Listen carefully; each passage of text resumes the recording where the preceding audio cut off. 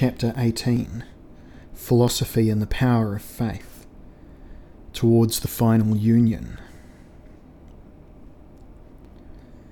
The success of Middle Platonists and Neoplatonists was due to their adaptation of a more erudite and impersonal Platonism to contemporary aspirations for immortality and a blessed afterlife. Plato directed the philosophical vision towards the intelligible form of the good and the beautiful. The Middle Platonists faithfully followed Plato's advice to imitate God as far as it is possible for a soul and to become God. This assimilation to God may be understood as following or imitating in all respects the divine patterns, paradigmata, thereby restoring the perfect image of God both externally and internally. The Stoics understood it as life according to nature, but the more esoteric interpretation related to the Egyptian mysteries is concerned with actual union. Early Christianity inherited the ancient telos of theurgy, though assimilation to God may be explained in many different ways, not always meaning making one closer to God. For Clement of Alexandria, assimilation means deification. Quote, "The Word of God, Tau Theo, speaks, having become man, in order that you may learn from man how man may become God." End quote. It is not clear whether theos here means a stage within God himself or an angelic rank. In the biblical tradition, the sons of God may be called angels, and quote, "Moses calls the angels gods," end quote, according to Julian. Perhaps Clement meant that the Gnostic draws nearer to God than the closest possible proximity, though this transcending never ends. A long quote here.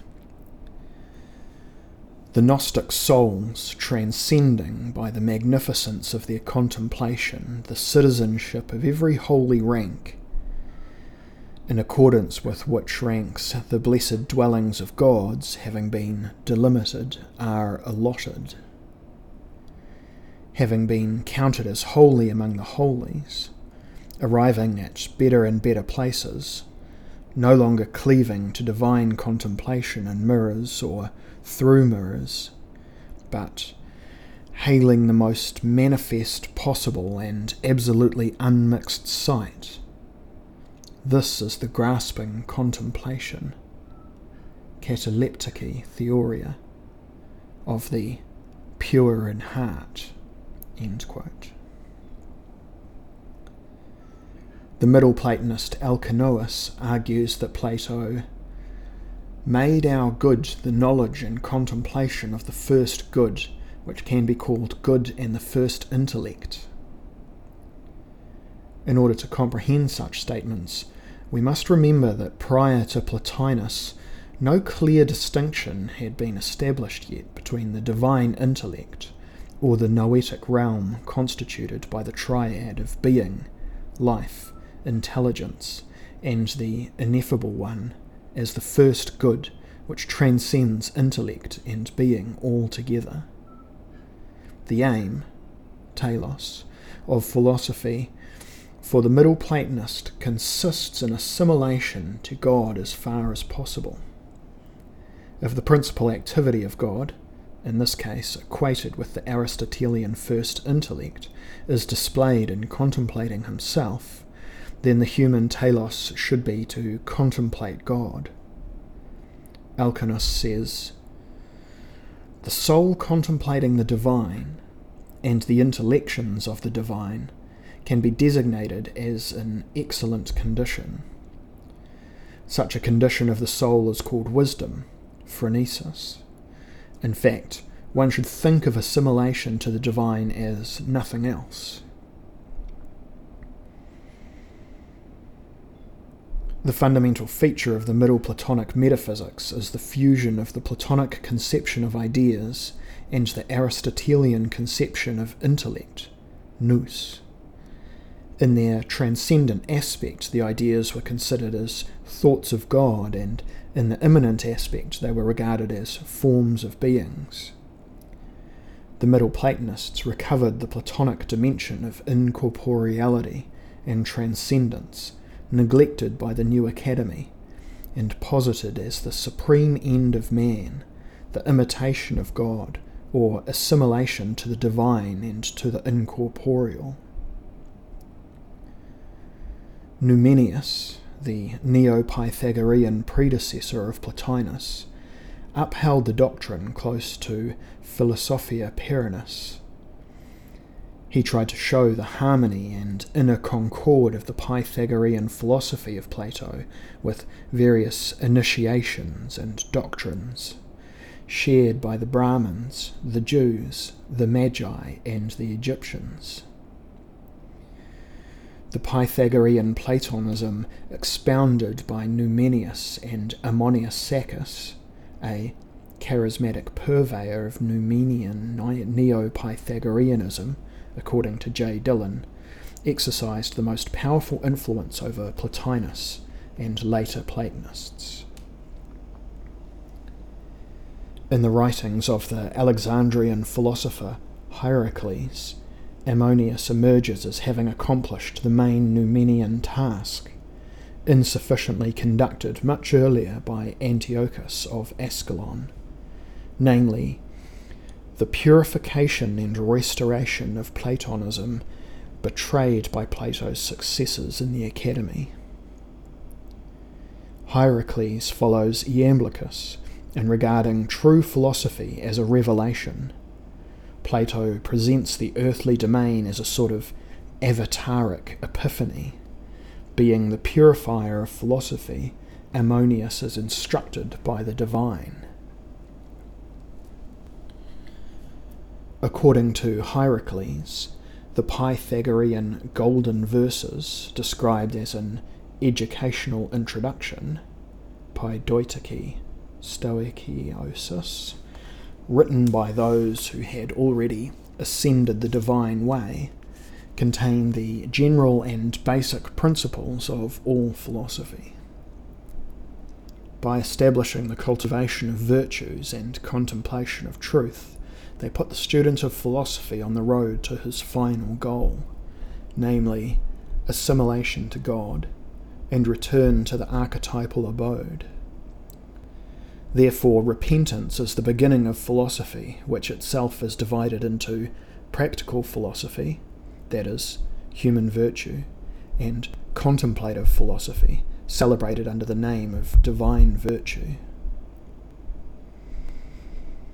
In order to restore spiritual insight proper to the primordial golden race, to conduct the perfect and happy life full of knowledge, and to ascend to divine principles, not only various sciences such as geometry and mathematics are needed, but hieratic purifications of the soul's pneumatic vehicle, ochema, are also required. As Hierocles concludes, alluding to the Phaedrus myth, quote, "The end of the Pythagorean philosophy is that we may become all over wings to soar aloft to the divine good." End quote. This Pythagorean and Platonic philosophy is based on oral and written instructions, commandments and exhortations, parangelmata, provided by the so-called daimonic men who belong to the Hermaiki Seira, the Hermetic chain of transmission which is primarily vertical and only secondarily horizontal.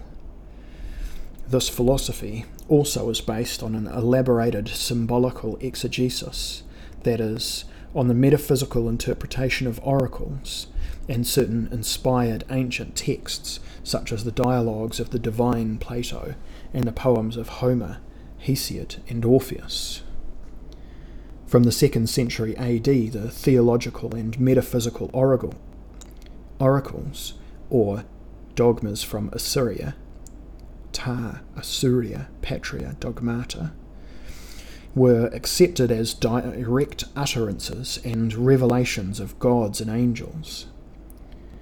These oracles, combined with other sacred traditions, provided sufficient ground for the re-established unity of philosophy and religion.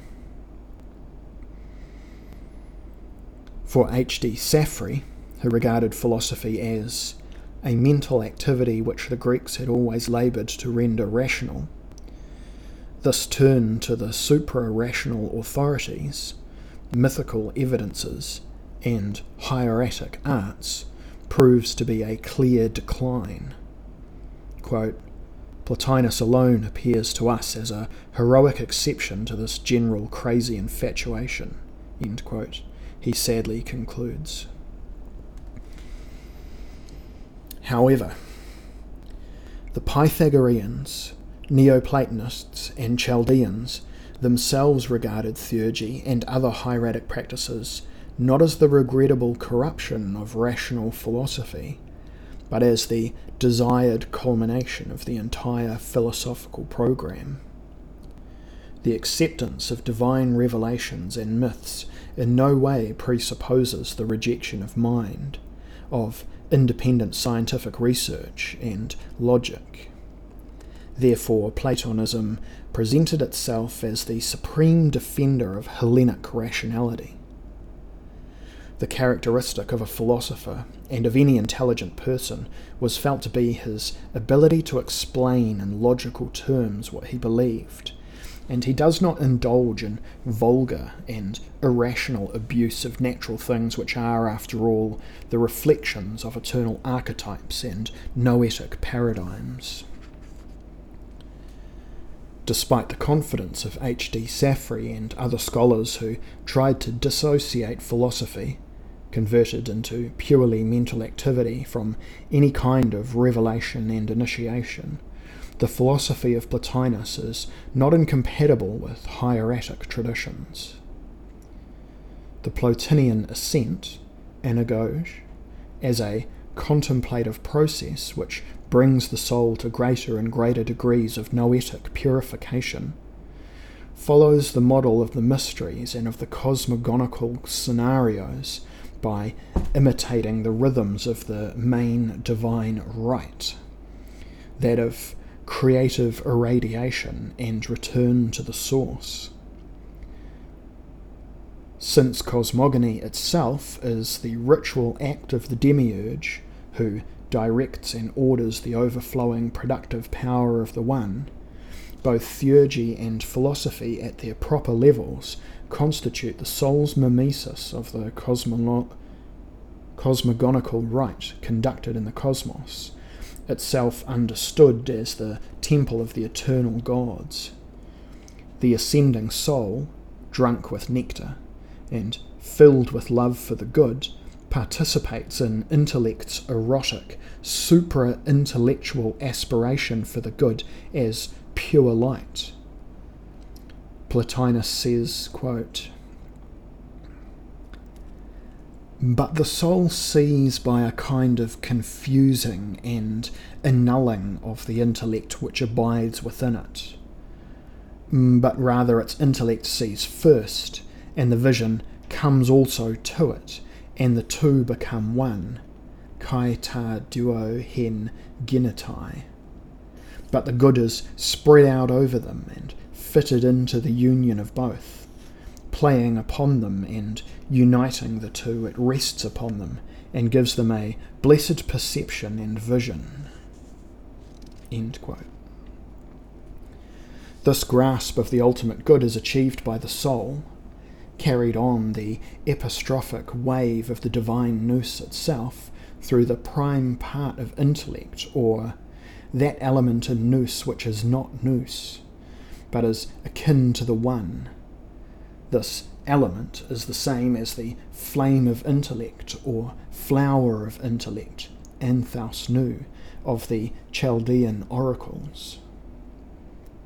the most mysterious part of the intellect, which is akin to the fiery essence of the Father. Sometimes the language of Chaldean theology is strikingly close to the language of Plotinus's negative theology and dialectic. And when they show certain differences in metaphysical detail, in style of expression and spiritual method, they nonetheless agree regarding the aim of anagoge, which is the same: mystical vision, illumination, immortality, and union with the eternal divine principles, or the One, which should be described not only as an object of love, but also as the lover and the love itself. Active union with divine principles is accomplished not without intellect and rational abilities, but at the same time this union transcends imagination, discursive thought, and even intellect itself. The strength of human intelligence suffices for gaining the vision of ideas in their noetic union of plurality, but not of their source, the supreme and ineffable God. Therefore, immaterial theurgy, regarded as the graceful interference of the Henads themselves, at the summit of philosophical ascent, provides a supra-rational and supra-intellectual union. The different kinds of theurgy operate on different levels of reality. Material theurgy employs material objects because the corporeal world is a field in which the soul's faculties are developed and tested. Therefore, theurgy reveals the sacramental virtues and qualities of phenomena which serve as the unspeakable symbols and ineffable names of the gods. As G. Shaw pointed out, quote, "The soul could no more realize its salvation without embracing matter than the demiurge could have created the cosmos without the formless receptacle." End quote. The aporetic approach to philosophy, based on reasoned arguments and logic of the lower stages of ascent, is not incompatible with the noetic insights and mystical visions of the higher stages. Though our language and thought are unable to reach the One's ineffable light, philosophy ultimately attains the truth and is able to assimilate us to the divine realm. A. H. Armstrong, the great Platinian scholar, says, quote, "An important reason why there is so little about prayer in the Aeneads of Plotinus is that so much of what he writes simply is prayer, understood according to its admirable catechism definition as, quote, lifting up the head and mind to God," end quote, and end quote. Plotinus distinguishes three classes of men. 1. Those who do not attempt to rise above the physical realm. 2. Those who try but cannot. And 3. Those who succeed and arrive at the divine realm, just as a man arrives in his well-governed land after a long journey. Here, Odysseus is a symbol of the highest class of humanity, those philosophers and mystics who have reached their spiritual home. Being faithful to Plato's definition, both Plotinus and Porphyry regard philosophy essentially as a preparation for death and escaping from the physical body. But whereas Plato describes the process of doing good to one's beloved as working on a statue, agalma tekteianete, Plotinus exhorts the searcher for the good to go on working at his own statue, tekteianon to son agalma. Porphyry also proclaims the necessity of returning to the real self. Since the real self for Plotinus and Porphyry is the undescending intellect, both as the highest element in us and as a component of the hypostasis of intellect, the goal of life is to live according to intellect, following the Aristotelian maxim. Porphyry says, quote, "To the extent to which you approach yourself, and yet you are present to yourself and inseparable from yourself. You approach being as well." End quote. He indicates 4 elements, derived from Chaldean sources, as significant and indispensable for a friend of God. That is, faith, truth, love, and hope. As Porphyry argues, it is necessary to trust that the only salvation, soteria, is conversion to God, he pros ton theon epistrophe, and knowing the truth about him. Through toil and steadfastness, philosophy accomplishes the blessed journey to heaven, following the example of the Dioscuri, Heracles, Asclepius, and all other children of the gods.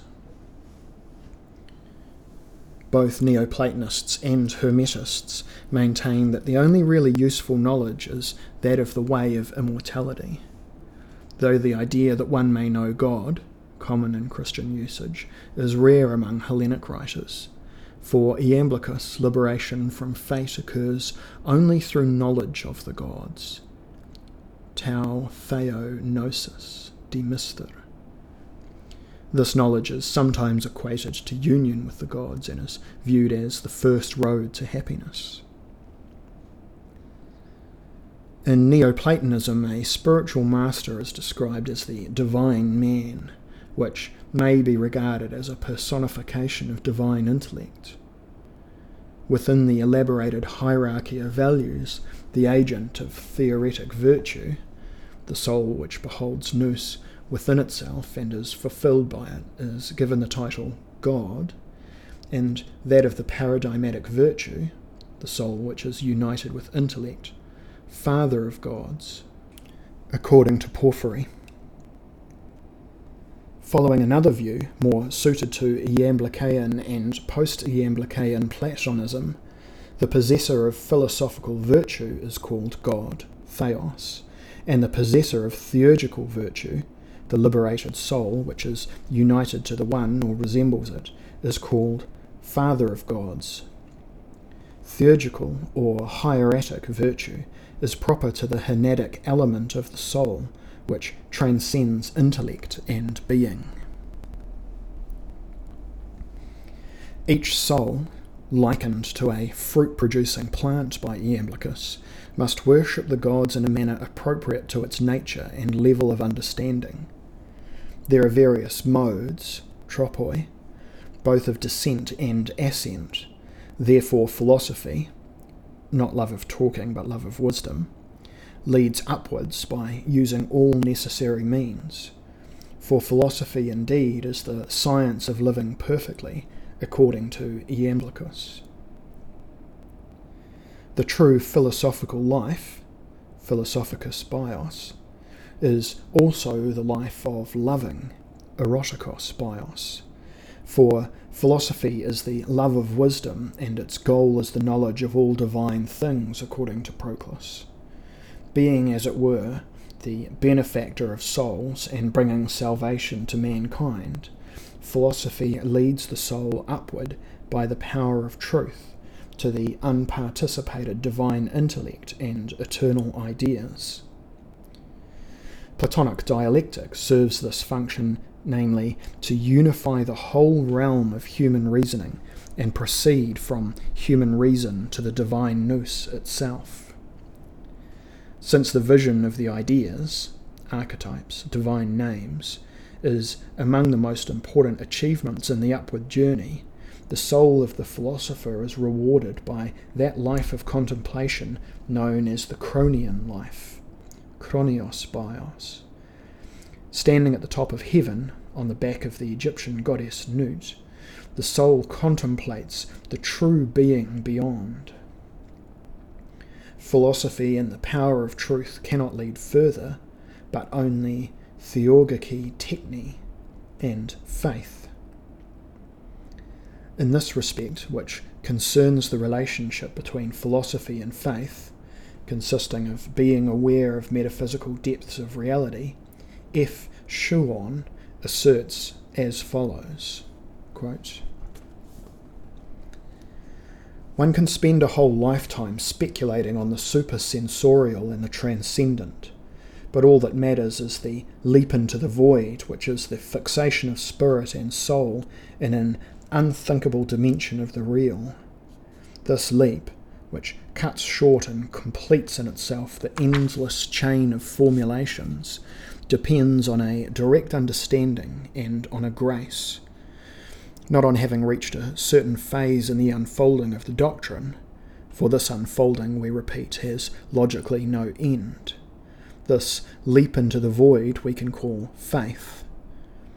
It is the negation of this reality that is the source of all philosophy of the type that may be described as art for art's sake, and of all thought that believes it can attain to an absolute contact with reality by means of analyses, syntheses, arrangements, filtrations, and polishings." End quote. While discussing the power of faith, pistis, Proclus argues in the same vein, quote, "For the theologians call the contact and union with the one faith." End quote.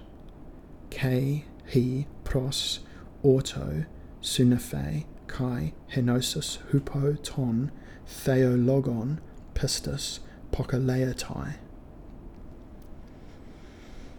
Paradoxically, this faith may be defined as illegitimate belief, nothi doxa, being, like the Buddhist upaya, a kind of soteriological mirage. Since like is always known by like, the theologians can know the one only by an illegitimate intuition, nothos nous. The soul is united with the good, which is unknowable and unspeakable, through the flower of the intellect, anthos to nu, and the flower of our whole soul, passes hemon tes sukis anthos. The final unity is called the firebrand of the soul, sukis persos. Proclus argues that Plato and the theologians before Plato were accustomed to praise a divine madness, mania, which transcends intellect. Quote, "For the soul must become one in order to see the one, or rather, in order not to see the one. For if it saw the one, it would do so by intuition, and not by that which is above intuition. Videns inem intellectuali videbit et non supra intellectum. And it would know a particular unitary thing, but not the one itself." L. J. Rosen distinguishes 3 stages of this madness. 1. Contact, sunaphe. 2. Approach, empalasis. And 3. Union, henosis. The final union may be described as becoming fire, and the road to it as the fiery road leading to the Father. Those terms reflect not only Chaldean, but also Egyptian images, such as the entourage of flame and the solar bark of Ra. Proclus says, quote, "Now that we are coming close to the cause of all things, there must be not only a hush of the opinion, a hush of the imagination, and a cessation of all emotions that prevent us from rising upward to the one, but also a stillness in the air, and a stillness of all else. For let all things lead us by their calmness of their power to the presence of the ineffable, and standing there, raised above all that which has being, we kneel to it as to the rising sun, blinded in our eyes." End quote.